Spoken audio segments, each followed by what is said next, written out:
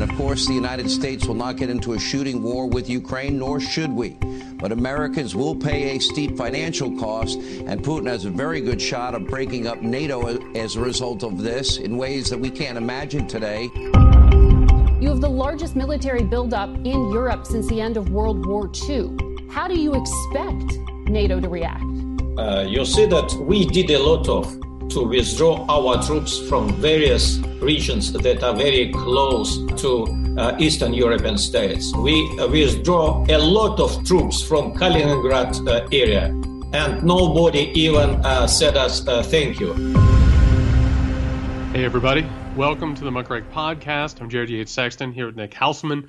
Got a big episode for you today. We're going to talk a little bit later with Salon writer Amanda Marcotte, who is the author of Troll Nation, How the Right Became Trump-Worshipping Monsters Set on Rat-Fucking Liberals, America, and the Truth Itself.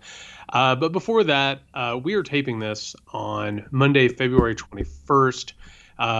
Just a little bit ago, Vladimir Putin, the dictator of Russia, gave a long, rambling, bizarre public speech in which he announced that Russia was going to recognize 2 breakaway regions in Ukraine and basically set out an ideological path to invasion and possible war. We're watching this thing unfold, and it is developing by the minute. But we need to talk about this because it's a developing situation. So I got to ask first off, Nick, what's your take on this? Well, my take, I suppose, is I guess the question I might have for you, Jared, since you've studied a lot of history, is when's the last time that NATO started a war?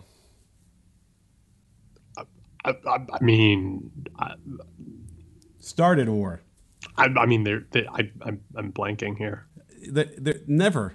They don't start because that's wars. not what they do. It's completely reactive and defensive, right? It's always that way. I suppose if you want to say, like in Bosnia, when they intervened in 1984, when their first air raid, like there was a bit of a proactiveness, but it wasn't. It was to try and stop ethnic cleansing. So the point being that if the root of this is that they don't want Ukraine to go into NATO so that all of a sudden they'll have missiles on their border as if that's going to be a potential, war starter, like that's completely intellectually dishonest.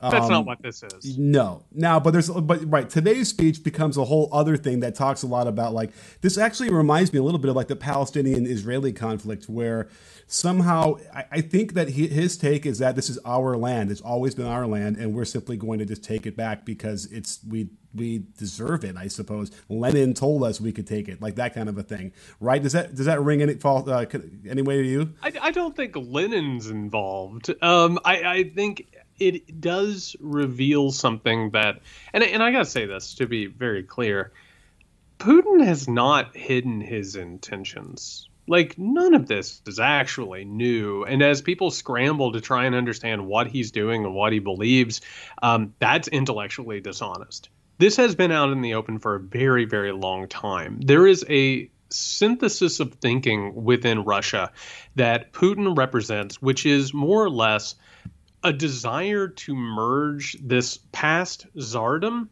and also the Soviet Union together into sort of a new kind of retroist but future-facing empire.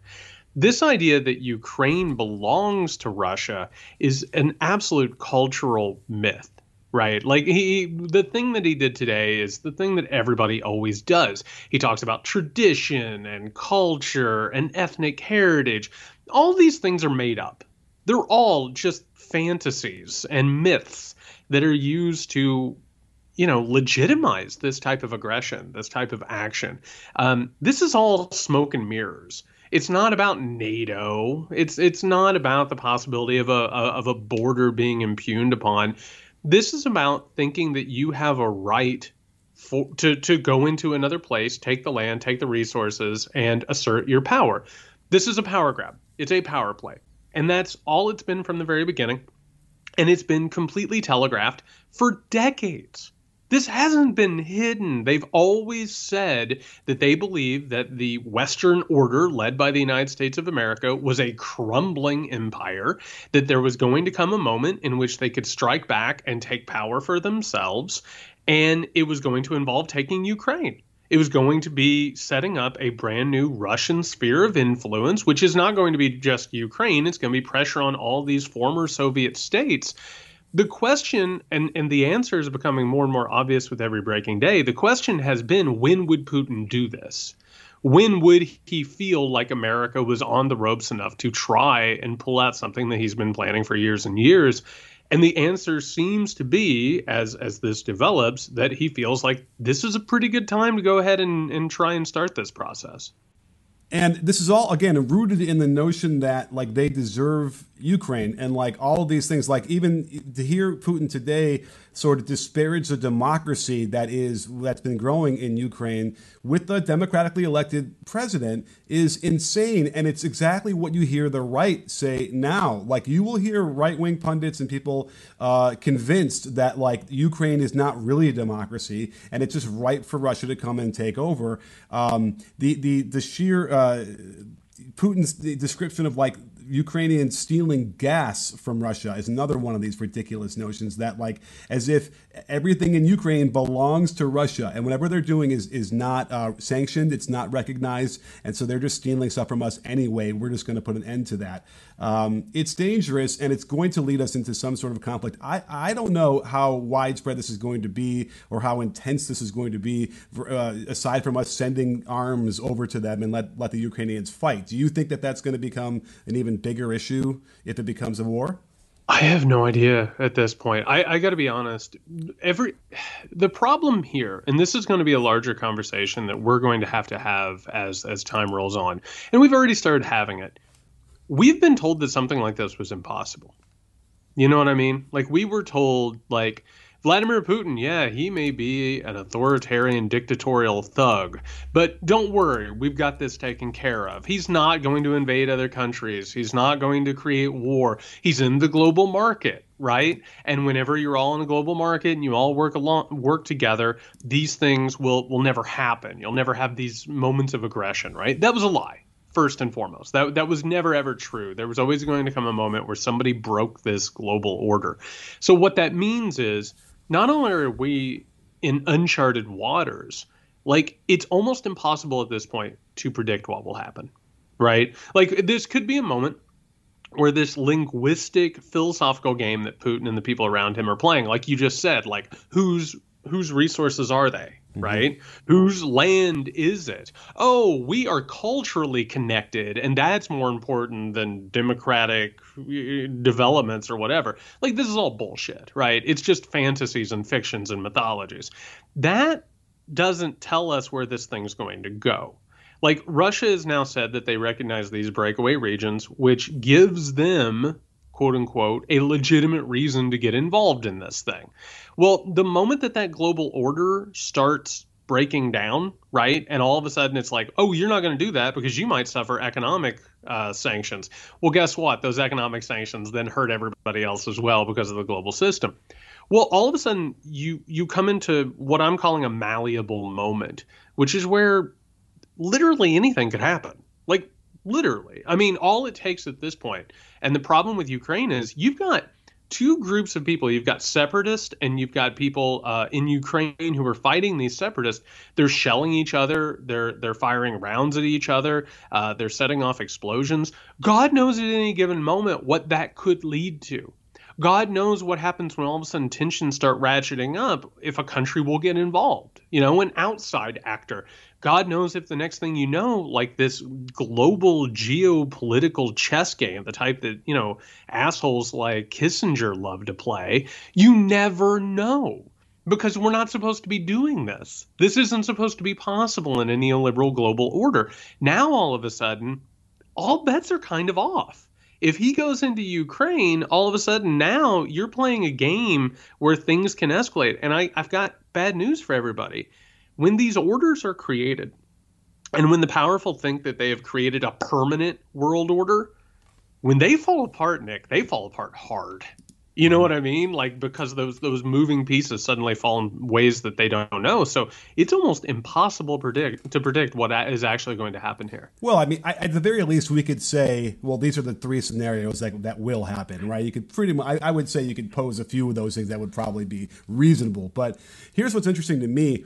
is that you have to imagine there's an X amount of the percentage of motivation for Putin is to, cause the United States pain, right, and cause more and more strife and all, and eventually the falling apart of the United States, like Russia or like the Soviet Union went through. So there's 20%, 30%, whatever it is. That's always the underlying thing with him, is he's trying to figure that out. So this might explain a little bit about why he's doing it now. Because again, we brought this up a few times ago, was, why wouldn't he have done it when Trump was in office, and he would have probably received no blowback from the United States. But if you want to think about this as for maximum inflicting of, internal strife of the country, this would be a better time, because then it really shows, a guy like Biden is weak, if it doesn't go right. But either way, it doesn't go right? Biden can do everything he's supposed to do, and this thing can completely fall apart anyway. And it all goes towards, I just can't get over how the right has embraced Russia. Yeah. I cannot get over that. And how every time I think, I never would have thought that we'd have a belief in science that cuts through basically the right and the left ideologies of politically here. I mean, the bingo card never had the right supporting Russia in an invasion of a sovereign country next door to them that wants to join NATO. But is the NATO thing even, because I guess the other point is, if they join NATO, then it's all bets are off. Putin would never be able to invade. But as far as I could tell, the NATO thing was always just sort of a very distant promise that never was necessarily going to happen. Certainly not in the next couple of years, right? NATO, to be honest, had turned into kind of like the Freemasons almost. Back in the day, the Masons would meet and they would talk about how to change society. And, it was like this big influential group of people who met in private. And now it's just a bunch of guys hanging out on the first Wednesday of the month.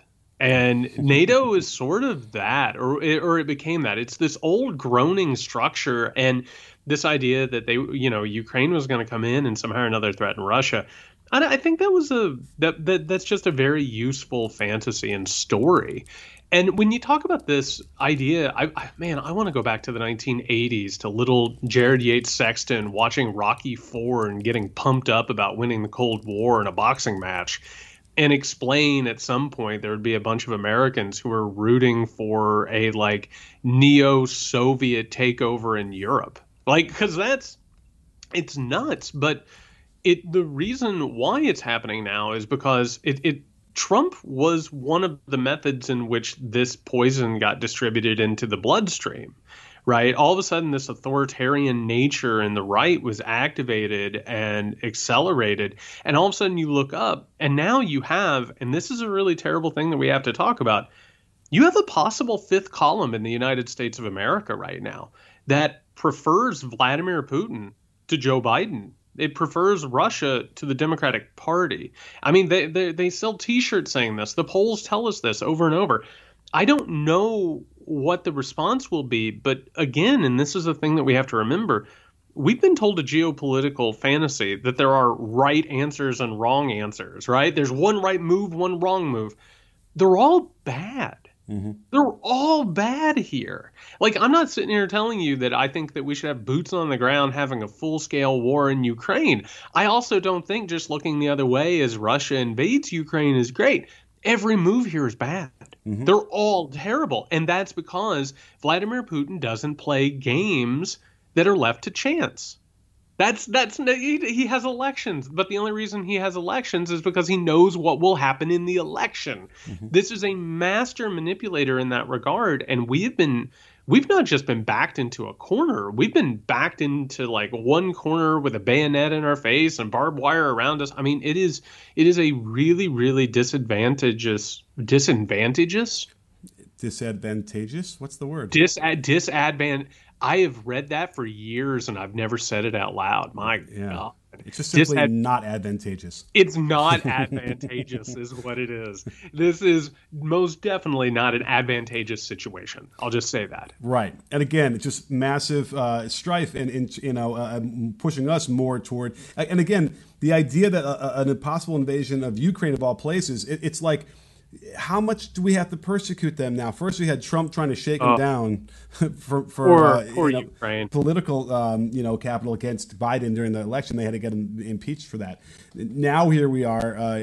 They're stuck in the middle again. I would hate to be Zelensky right now having to deal with all this either. He's not a seasoned politician who's been there for decades and knows how to really to navigate this.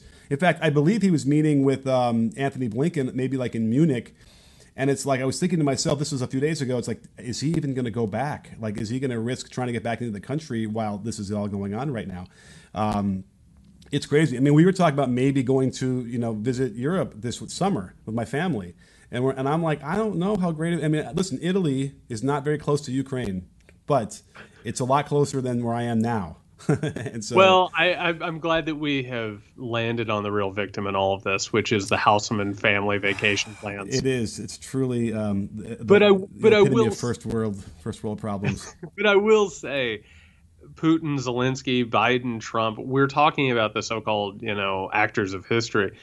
The thing here that's terrible is you have the Ukrainians who have been absolutely brutalized, kept in this terrible environment constantly. But you've also got the people who are going to have to go to war. You've got the people in Russia who are being sent into this situation. You have a lot of lives and a lot of livelihoods that are going to be interrupted. That it's an absolute tragedy is what it is.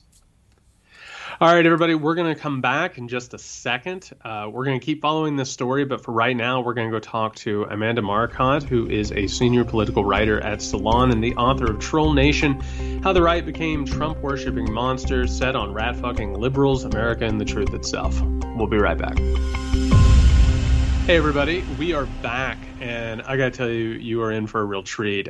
We've got Amanda Marcotte, who is a senior political writer at Salon and the author of Troll Nation, How the Right Became Trump-Worshipping Monsters Set on Rat-Fucking Liberals, America, and the Truth Itself.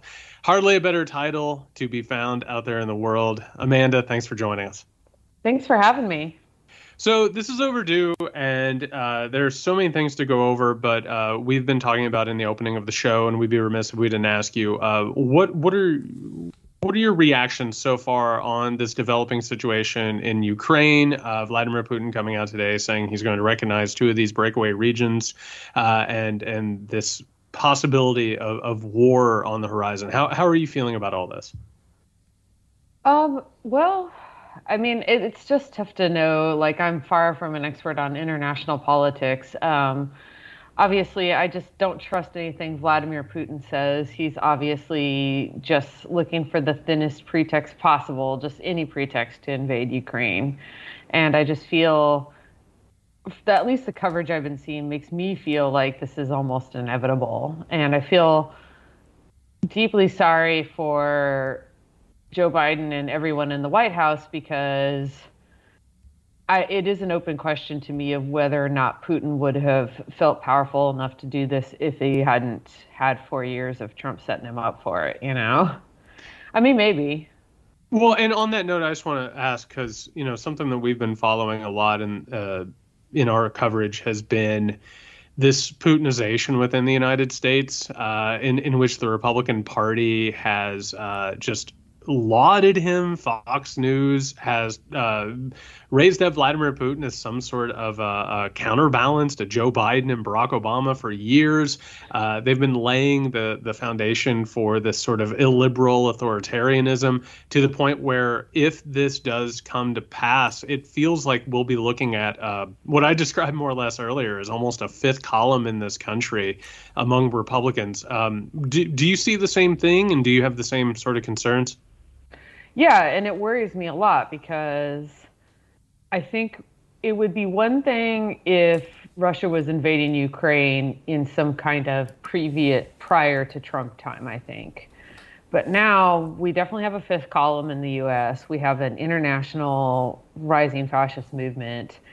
And these are the kind of circumstances for which world wars do break out, because this isn't about just 2 countries kind of fighting. It's not about a country that falls out of the NATO alliance, even if only by Putin getting in there before they had a chance to join NATO. and avoiding a situation where we had to defend them. And yet, this is one of those things where it's like, I can't see a clear path to that because the situation is so complicated, but all these pieces are kind of moving in different ways that you can see this sort of thing happening in World War I, you can see this sort of thing happening in World War II, you can see this happening in the Cold War. Just a lot of different pieces on the board kind of moving in different directions, a lot of different agendas. And that can lead to very, very serious situations. Well, you mentioned the fascistic movement that's growing in America, and I'm even trying to picture the typical, male who's wearing the T-shirt that says, "I'd rather, have Putin than a Democrat," or something in the White House, whatever that is. You have to imagine a lot of those people have some sort of deep-rooted, John Wayne version of like what America is supposed to be. But like, I wonder if you have insight into how do you get so twisted that you're going to embrace someone like Putin, which is clearly anti-American, and yet still feel like you're some sort of a patriot. Have you been able to like mix those two together in your head?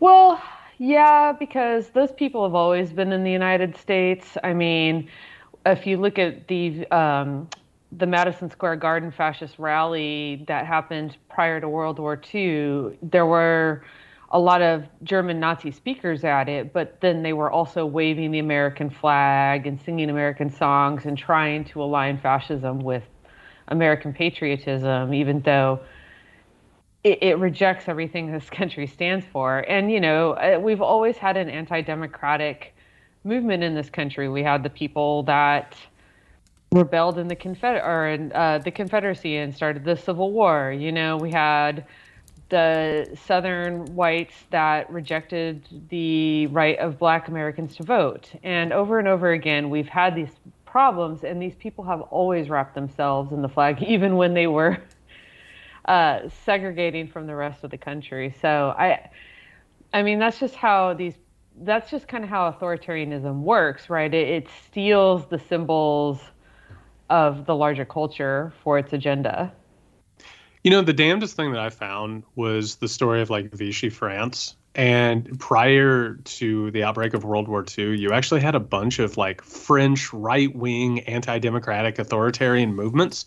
And they were thrilled that France lost and was invaded, and they welcomed the Nazis, and they wanted nothing more than to collaborate with them. But meanwhile, they had been wrapping themselves in the flag because I mean, speaking to what Amanda's talking about, it's not about patriotism. It's about what the country can do for you, right? It's whether or not the country like serves your interest. Does that sound right? Yeah, I mean, you and I think of French patriotism as like the Revolution and Bastille Day and everything, but they've also always had this like small group of people that were monarchists, that were ready to switch over to fascism, that felt like they were speaking to a deeper, truer France. And, in a sense, like these kinds of fights are always a definitional. It's preposterous to me, this idea that the United States of America could be a not democracy. We were founded as one, but the thing is, if it does fall in this way, they will still be waving the stars and bars. So it's definitely a kind of situation like that. Are you trying to tell me that there are people in France who would watch Les Mis and like be appalled by the what side they're telling the story from? I don't know nowadays, but certainly okay. Up until at least World War II. Wow. But you're right. I have a feeling we're getting closer to that situation here, right? In some weird way. Everything seems so backwards to me that it's hard to wrap my head around. I had an illuminating conversation with somebody who appears to be sane, but on the right, who had the litany of things on Friday, which was masks don't work, the profound effect it has on kids because they can't see the lower half of people's faces psychologically in their development. It's devastating. I mean, it kept going on, and it's almost like, to me, it's like maybe this is how you felt when you're writing the book. It kind of feels like you want to go, like you're going to a zoo and you're going to observe people in the wild and see how they behave when they're speaking freely. Is that how it feels like to you? Oh, to an extent. I mean, I grew up in right-wing America, so these people never seem that foreign to me. It's my family. It's like the people I grew up around. So how they think and what they're doing is never that mysterious to me. And in fact, what breaks my heart about this is one of the reasons as soon as Trump won, I was really, really worried we would end up in this place, is because not that I think the people that I grew up around are fascist necessarily, but I could see that they would go that way if that's what it took, right? That they were never going to stand up for democracy. And sure enough, I think that's kind of where we are. Yeah, and if you listen to them, like when I first realized it was back in 2003 in the run up to the Iraq War, and I started to realize that like the worst tendencies of my family, because I grew up in the same sort of environment. I grew up in a very, very poor, conservative, rural area, and what I noticed was that those inherent prejudices and problems, all of a sudden, when you entered into the realm of the possible Iraq war, you brought in September 11th, all of a sudden you started talking about executing people. You started talking about dropping bombs on other countries, eliminating populations, just killing innocent people left and right. And I feel like, and I would love to hear you talk about this, I feel like the idea of an America that doesn't have that has been a fantasy all along. And it's just been sort of a paving over like the very, very real and obvious things that I think people like you and me have seen, and pretending that that's either not real or so isolated that it can never have any sort of momentum in the body politic. But it turns out that there are a lot of people who feel this way, and it turns out that America has always had this, and it's always been a thing that we've had to fight against. Yeah, I mean, you go back to Andrew Jackson and you see that mentality there. Obviously it was what drove the Civil War. I think a lot of people don't understand that the KKK, which was a fascist party, was an actual political party in the United States. It never had much representation in Congress, but it was very powerful on state legislative levels. And, obviously Donald Trump's father got arrested at a Klan parade that turned into a riot. So it's always been there, and it morphs and it takes on different kind of faces. And in fact, I would say one of the things that authoritarianism, fascism, whatever you want to call it, is very good at is kind of re-skinning itself for every era. And so people can kind of tell themselves it's different, and it's not different at all. I'm kind of curious historically then, because I think at some point after enough time, maybe, from the 70s, 80s, whatever it was, you kind of got the sense that we were living in a country that really we're not really living in, that Trump allowed us to really, became clear. So I guess my question is, throughout history in the United States, like, have we always been like this close, razor thin to falling into this kind of situation, depending on like who happened to be in the White House every 4 years? I don't think so, because and also in a lot of ways, we're still not in a way, which is like, the majority of people have never voted for Trump. The majority of Americans hate Donald Trump. The majority of this country, and in fact, I would say one of the reasons that this kind of fascist movement is growing in power and strength and fury is because more than any time in history, they recognize that they are the minority, and that, they're a shrinking minority. And like, this is, just like Putin is making his move on Ukraine, because in a lot of ways, this is his last chance. I think that here, right-wing authoritarianism is rising for the same reason, which is they feel it's now or never. Either they seize power or they will just be outvoted till the end of time. And like, it's interesting because I think weirdly, the fact that conservatives were able to have legitimate power in the past somewhat had a moderating force on them, but now they feel like they're losing even when they're winning because of like all these kind of social, cultural reasons. And that's driving, I think, a lot of this radicalization. Would you argue that also is why Trump was so crucial to this melting pot of things, like because it feels so desperate to them? Without him serving those 4 years, this is what really opened up the floodgates. Is that fair?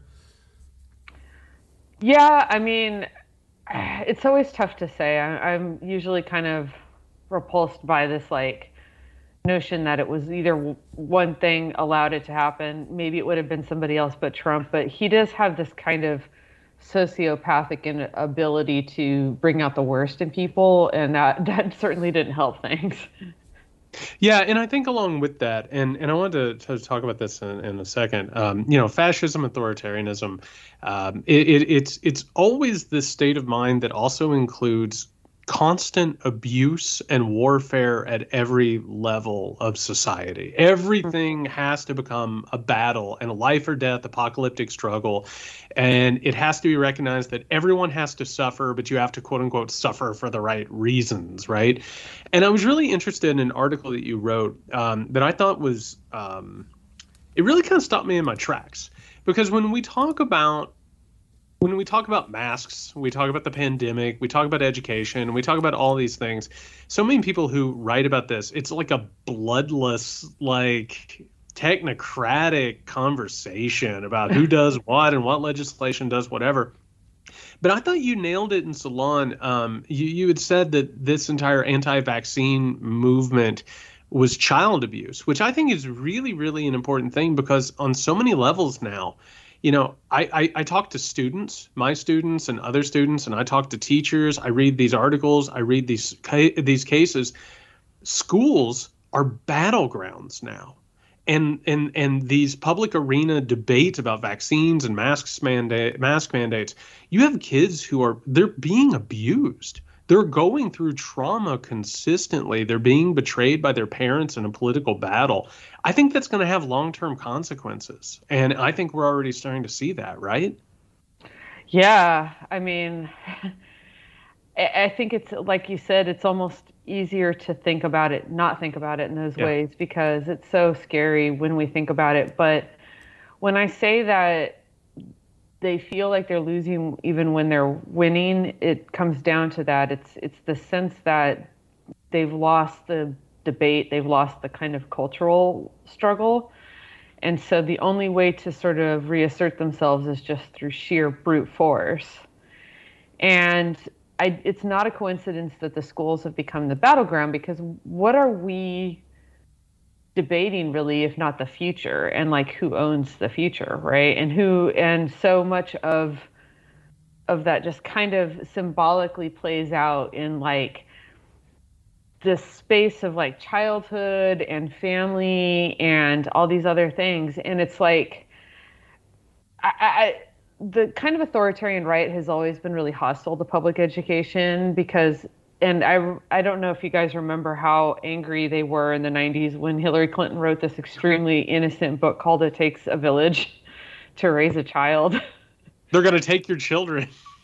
Yeah, but the profound anger at that moment really kind of drove home like what's going on with a lot of these people, which is one of the appeals of authoritarianism is it promises to a certain kind of man the assertion of every man is his castle, that the idea that this like patriarchal authority over the family is absolute. It allows every little man, every person, every man who's just an ordinary guy, just with a job and a little house, to feel like a king, because he's the ultimate authority in his little house, and that the family is the ultimate building block of society. And so when you deny that, when you say, actually, citizens matter more, that individuals matter more, that every member of a family is a person, not a member before they're a member of a family, right? I'm not saying you're not a member of a family. It's just, a wife, a child, they're not property, they are people. And their personhood comes before their relationship to the husband-father figure, right? The patriarchal figure. That becomes that's a very serious and I think central point of contention that is always talked around, but very rarely directly, because everybody starts rolling their eyes and thinking that you're sounding like a ridiculous academic feminist. But I think, when we think about the public school as a symbol of the idea that society has both an obligation and a right to have a place in a child's rearing, and it's not just daddy's choice, you can kind of see where that contention point kind of comes up. Well, and that patriarchal control is so essential to what's growing. We keep talking about it on this podcast that, Trump was a symptom of something larger and more or less was a bulldozer that allowed people to enter. And now they're reverse engineering it for this authoritarianism, this illiberalism. Of course, we have this growing national conservative movement, which is just the ideological intellectualization of these illiberal ideas.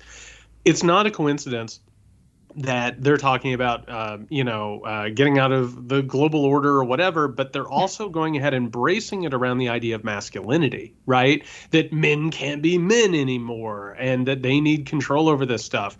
Meanwhile, part of their plank is the women, they should be allowed to stay at home, right? The economic arena now makes it to where that can't happen. And they're doing this ballet dance of trying not to come out and be completely misogynistic and reactionary and all this, but the point always ends up at the same place, which is masculine, white, patriarchal, and evangelical control over everything, right? I mean, that's what all of this is based on. It's just a bunch of fancy philosophy and talking points to try and not say the quiet part loud at this point.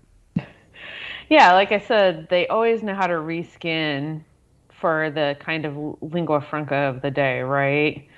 And a lot of this really kind of also points to why they have more loyalty to Vladimir Putin than to the US of A, because it is a transnational movement where it's that ideological restoration of like patriarchal power that is really what's driving this. But yeah, like, I mean, obviously, like, just by asserting women get to stay home is embedding an argument, which is that, like, which is always very common in these kinds of authoritarian, snake eating their own tail kind of ideological arguments, which is like nature dictates these male-female gender roles, yet somehow they still need to kind of be forced upon us. To live as we naturally, supposedly desire. And I think if people really want to kind of read about some of the incoherence, but the emotional nature of fascism, I definitely always recommend Umberto Eco's writings about this, because he really is good at describing how there's this emotional sense of reclaiming the natural, the classical, the truth from what is seen as a decadent modern society that is alienating the man from himself. And yet, despite this, it's like the amount of force that has to be employed to get us back to nature is always interesting to me. For however idiotic we might term a lot of the ideology of the right, there always tends to be some sort of, diabolical genius behind the scenes that's controlling this. And one of the things you just mentioned about the public schools, which seems to enrage a lot of people, and we've seen this across, school board meetings all over the place, is that I suppose the genius part of that is that what you mentioned is, yes, you can now, educate these children the way you want to. Can we explore that a little bit more, and like maybe where you see that happening and where that may be going? And is what's triggering to them so much just the notion that they can become free thinkers, or are they really convinced at this point that perhaps whatever truth that wants to be injected into the curriculum that we're talking about, 1619 Project, things like that, that's just not truth? And are they convinced of that? Does that make sense? It does. And the way I'd reframe it a little and say they want to present this as a debate between the left and right over how to educate children. Mm-hmm. But in fact, when you scratch just a little bit below the surface, and I recommend our new reporter, Catherine Joyce at Salon, she's written a lot about this, especially with the religious right that's kind of funding and fueling a lot of this. It's actually a debate about the right of the child versus the right of the parent, right? So I would say that it's easier to present this as left versus right and say things like critical race theory, and you can just get people riled up. But when you actually think about it, it's the assertion that the child is a person in their own right who is deserving of certain things. So when we talk about the education that the left supposedly wants for children, we want it to be true because that's only fair and right to children, right? Right. And we're not trying to indoctrinate anybody. The truth of society, the truth of who we are is about serving the child eventually. And when we say, yes, we want them to become critical thinkers and stuff, part of that is that's your right as a human being is an education. Part of it is just pragmatic, which is this is a complex, increasingly complex world. It's very difficult to be a person who's going to be successful professionally, personally, et cetera, unless you have a grounding with a complex education that really reflects the nature of reality. Now, this is not, I can't even remember the last time a child only needed to reading, writing, and arithmetic to survive, but certainly not for decades and decades to be a full citizen of the world and a full citizen of the United States. But of course, such things really undermine the patriarchal control of the child. So that's the conflict there. And I think if Democrats were smart, they would reframe it like that. I think there's another part to this too, when you move the lens a little bit. So you're right, because on one hand, it's about giving a child an actual education that prepares them for the world, as opposed to giving their parent a cultural victory, right? Like they want like a non-existent cultural victory. But when you actually look at who's funding this and who's directing this, you have an incredible network of very, very incredibly wealthy donors who are the ones who are funding the institutions and think tanks that are going to provide the curriculum, that they're also going to take over public education if they get their way with all of this and privatize all of it and probably open up $1 trillion market for themselves in public education. But in the process, for that cultural victory of feeling like your kid is going to go to school and actually get indoctrinated for what you feel, your child is going to make less money. They're going to be manipulated by those same people who will employ them, not give them benefits, and probably wipe out the minimum wage if this thing keeps going down the same line. So what we're actually talking about is a multifaceted movement that is actually going to go ahead and hurt those people in the long run, but it's a hell of a front in the meantime. Yeah, I mean, okay, let's think about who is the biggest, most famous advocate of basically gutting public education in the United States, right? It's Betsy DeVos. Right. And her family money comes from Amway and from mercenary armies, right? Well, you say that like it's not a respectable way to live. I mean, those are two industries that would benefit mightily from a society that's collapsing and has an uneducated, disempowered workforce. Well, wait, hang on. But they also have healthcare, a big portfolio of healthcare supporting, right? Like we can't for a crumbling nation. Yes. All right. Keep going. I didn't mean to interrupt you. Sorry. No. That was all I was going to say is just, imagine a society where everyone's just trying to sell Amway to each other when they're not killing each other for money. Yeah. Well, you might not know, once an episode we have our shit on Betsy DeVos segment of the show. So this is it. Can we pile on more? Because we really don't. She doesn't deserve any kind of praise, I don't think. I don't have much else to add to that outside of, I really don't know that a lot of these, her family maybe has thought this out, but I think a lot of these people are ideologues who haven't, even the wealthy don't understand. Well, maybe they do. I'm always kind of fascinated by the way that a lot of the rich people in this country would be perfectly fine living like rich people in just collapsing, countries do, where you have money, but you have to live behind walls of security and have all these armed guards and you're the king of a shit pile. Great for you, Well, I was wondering if something that I'm always really pleased whenever you lean into this, which is the fact that as this is happening, and I feel like everything that we're talking about here is pretty apparent. It is pretty obvious. If if you go and look at what DeVos says, if you go and look at what the National Conservatives say, even these people pushing quote unquote CRT, they even admit as much. Like, they don't hide this at all. This is all very, very apparent. It doesn't take a lot more than some attention and basic comprehensive reading skills to understand what this is.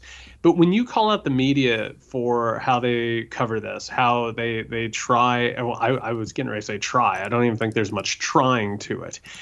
I was wondering if you could talk a little bit about why you think our media fails so spectacularly. And I think there are plenty of reasons, but why is this entire situation so misrepresented and so miscommunicated? How do you think that this happens?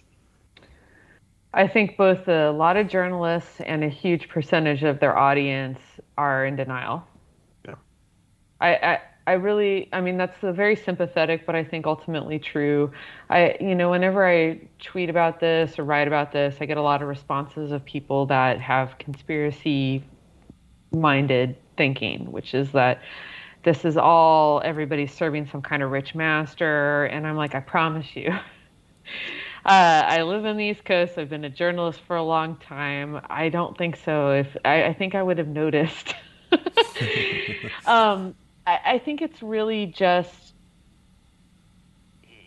you could tell, I think it's again, a snake eating its tail kind of situation. Say that you were working for the Washington Post and you were probably quite aware that Betsy DeVos is tied deeply into a religious right movement that wants to end public education. But imagine trying to say that to people. They're going to write you off. There's already, the right has already done a really successful job at just hammering day in and day out this liberal media bias, and Trump says fake news, fake news, fake news. And it's so idiotic, and yet it's very effective because it primes people to be constantly skeptical, constantly worried maybe he's right. Just even if 5% of you worries that he's right. And then what happens is that it does create this hesitancy to tell the truth because the truth is so crazy that people are going to reject it. And so, I also think there are journalists who are human themselves and also don't necessarily want to believe it, or say they want it to be like Bernie Sanders' socialism, right? Which is, he calls himself a socialist, but when you actually look at his policy ideas, he's really just kind of a left liberal from the 70s, like social safety net guy. He doesn't want to nationalize most of the country's big industries or anything like that. But the thing is, it's the opposite with the right. They are not calling themselves one thing and then are actually more moderate than what they're saying. They are presenting as moderates, but they're actually just crazy radicals who are counting on the fact that you don't want to know and you're not paying attention to not notice. And they hide in plain sight extremely well. And I think they understand this dynamic better than anyone. It's why Christopher Rufo can just run around claiming credit for inventing critical race theory and this hoax about it. And he knows that no one will ever, the number of people who will ever know his name or know what he's doing is always going to be really small. So on this, and I think part of it also is it's really hard to be part of what I would term a bourgeois institution, right? Like you're making good money in a country, and in order to understand the problems, you have to take a really long, hard look in the mirror at the role that you play within it and how you've reached where you are and what you've done. But I will say, I appreciate what you do, and a colleague of yours, Chauncey DeVega, and this is something that I have felt as I've tried to chronicle this. And I was wondering if you could talk about what you think about this, because I find this endlessly fascinating, which is within the journalism community, there are pressures to not seem hysterical and not diagnose these things and be explicit about what they are. And there's sort of like a very narrow sort of, I think Gramsci would have some things to say about this, but there's a very narrow sort of a road that you can be on, right, in which you can talk about, oh, democracy's in trouble, and and then all of a sudden you're sort of persona non grata. I was wondering if you could talk about how you sort of navigate that, because I have to say, in your writing, I think you are accurate. I think that you portray this as it is, but I wondered if you felt pressure with this, because I know I certainly have in my work. Yes and no. I would say at Salon, I get a lot of support from my management and my audience, right? But we are in such a narrow realm. Like, I feel like we're the Cassandras in this situation. And I felt the same way at Salon, by the way. Yeah. Yeah. No, they're great. And we have a lot of, not to talk out of school, but we have a lot of meetings where we talk about these problems very honestly with each other, about how to tell people the truth without turning them off, how to, and it's actually a real problem right now, because I think our audience has largely been more open to this message than, say, the New York Times' audience and the Washington Post's audience. And yet, even then, there's a huge tune-out going on. And I think we've all seen it. If you have any kind of traffic meter on any website, we've seen it across the board, where people just are burnt out. They don't want to hear it. They're just kind of hoping things work out on their own. I think there's a lot of breath holding going on. I think that there's a sense that Biden won, and if it's going to be fixed, he's going to have to be the one to fix it. And when you say, well, that's not going to work because Mansion cinema, blah, blah, blah, I think there's a tendency to just completely freeze up, because what we're getting a lot of is people who are just like, well, then I don't know. Like, the way I'd put it is like, sometimes you have a symptom of like cancer and you don't go to the doctor because you don't want to know, because you're afraid that if you do, you're just going to die. Mm-hmm. And so you're going to die one way or another, but at least you don't know. Yeah. Wow. I think the country, a lot of the left, a lot of Democrats, which is the majority of this country, is in that mental space right now. I agree. And I actually feel really bad for people. I often feel the tug of that myself.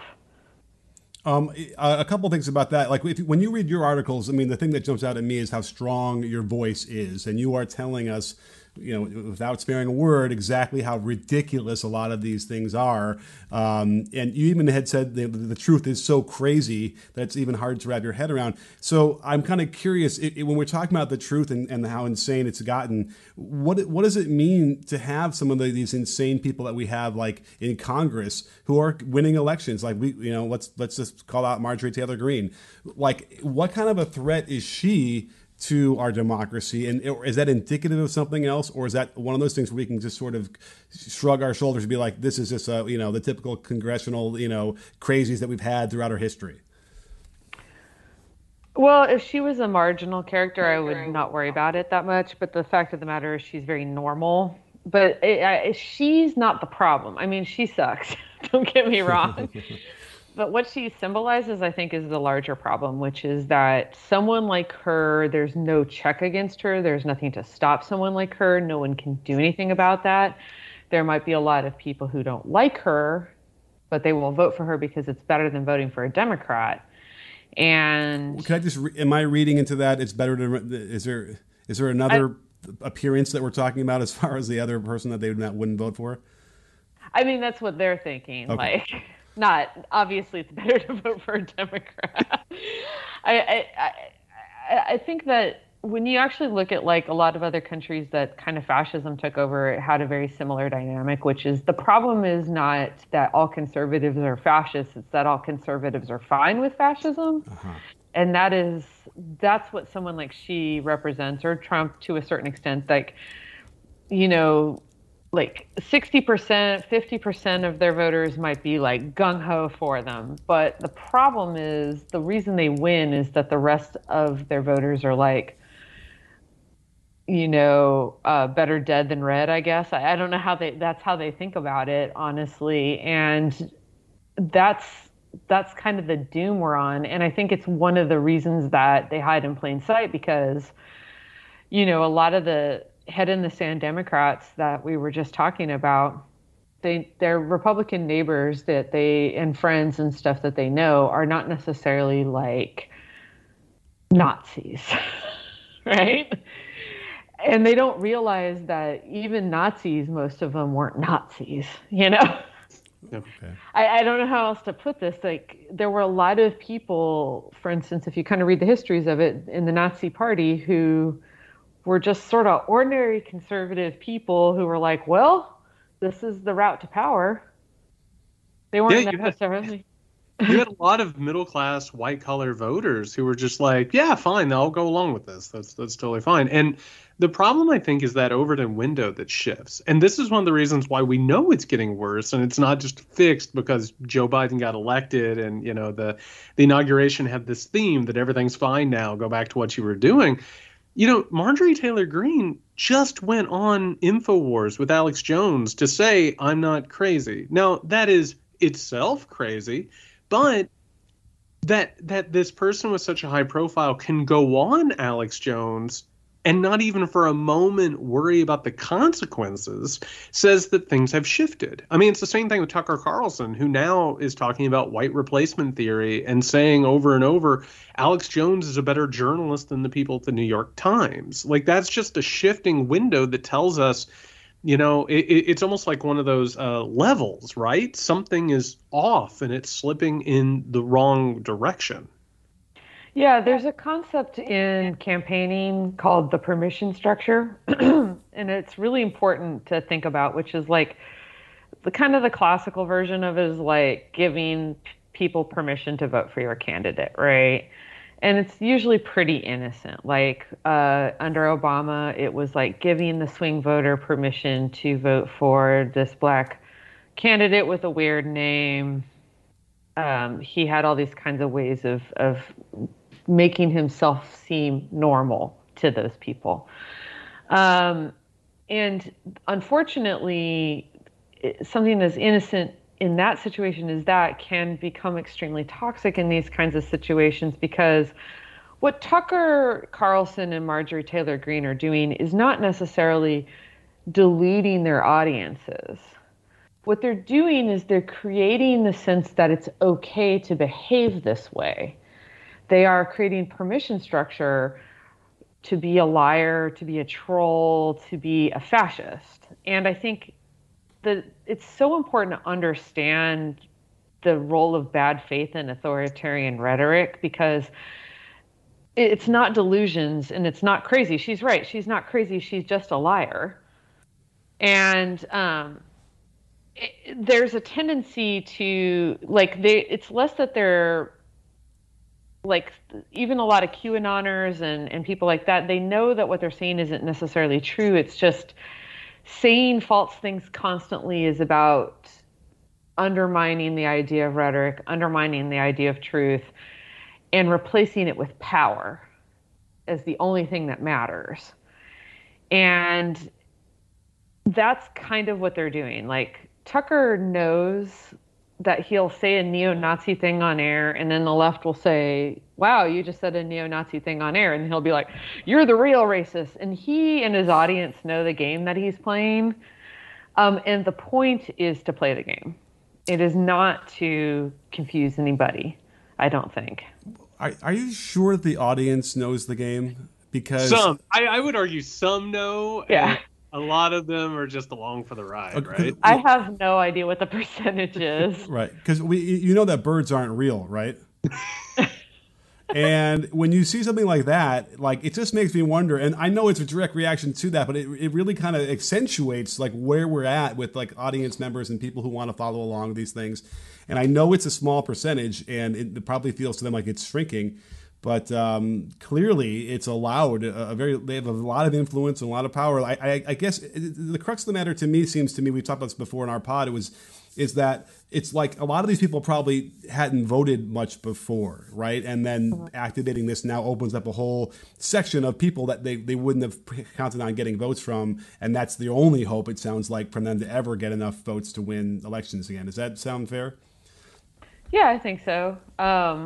Certainly, what's interesting to me about the bad faith Trumpian politics is it drew in a lot of people that were bored with the old-fashioned values-oriented politics, values and facts-oriented and policy-oriented politics. Like, that's why my book's called Troll Nation, right? I think that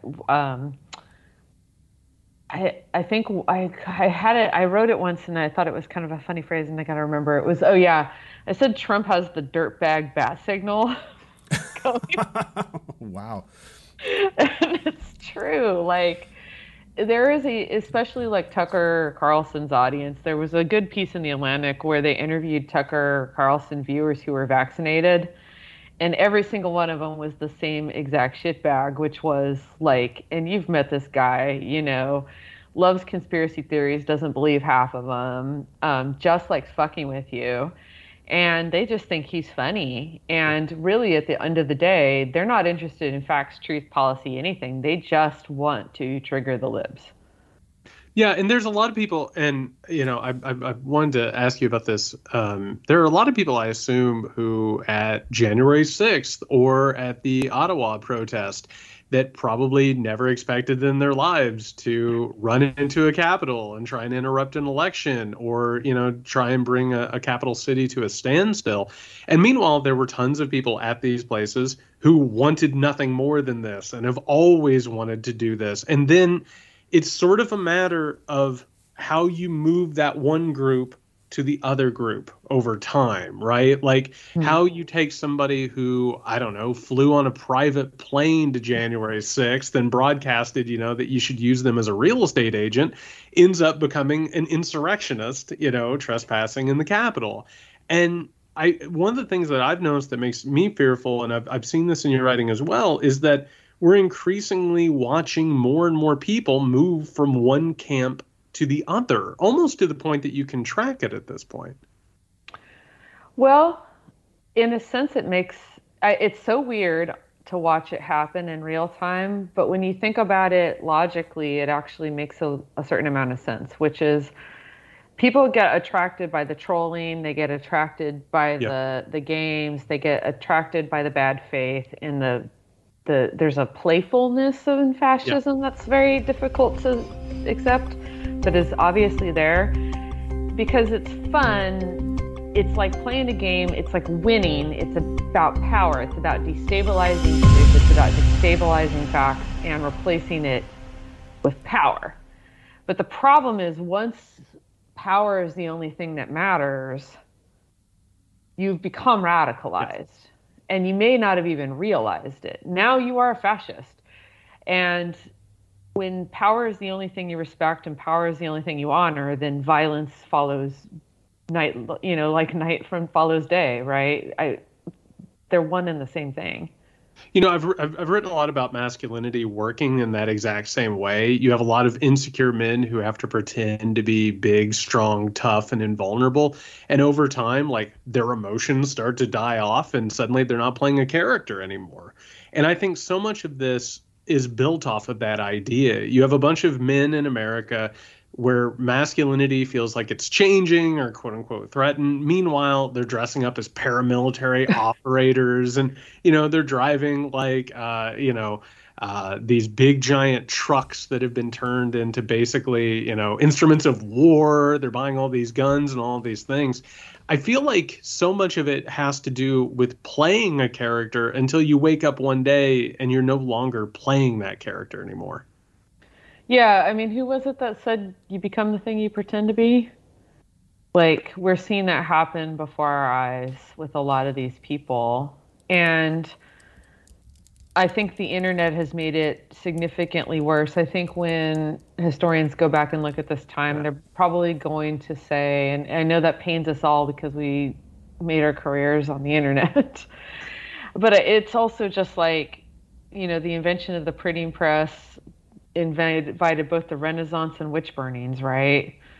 We're seeing a similar thing happen, this huge technological leap in communication. And it's allowing people to pretend to be something with the safety of their own home on the computer. They can kind of role play. And then eventually, you just become the thing. All right, everybody. We cannot thank Amanda Marcotte enough. And again, we've been talking with Amanda Marcotte, a senior political writer at Salon and the author of Troll Nation, How the Right Became Trump-Worshipping Monsters Set on Rat-Fucking Liberals, America and the Truth Itself. Amanda, thank you. Where can the good people find you? I'm on Twitter, just under my name, Amanda Marcotte, and you can always read me at salon.com. Thank you so much. Thank you for having me. This has been great. All right, everybody. Again, that was Amanda Marcotte, a senior political writer at Salon and the author of Troll Nation, How the Right Became Trump-Worshipping Monsters, set on rat-fucking liberals, America and the Truth Itself. And if you are listening and you think, I think Jared just likes saying the title of that book, you are correct. Oh, I'd buy any book that has rat fucking in the title because that's just, it's a great term. We're going to have to do a Patreon episode at some point on the history of rat fucking because it's way too interesting of an idea and it has way too rich of a history. And if you want to listen to our next Patreon exclusive show, which will be The Weekender that will air this Friday, all you got to do is go over to patreon.com/muckrake-podcast. You'll gain those extra shows every week, including a live show every now and then. We did one last week, had a great time, had a bunch of people come out, ask questions, and interact with us. You also gain access to our Discord with it's one of the best social medias out there with good people talking and sharing information. That is patreon.com/muckrake-podcast. And again, that next episode will be on Friday with The Weekender. And if you need us before then, you can find Nick at Can You Hear Me SMH, and you can find me at JY Sexton. Things are getting hairy out there, everybody. Stay safe.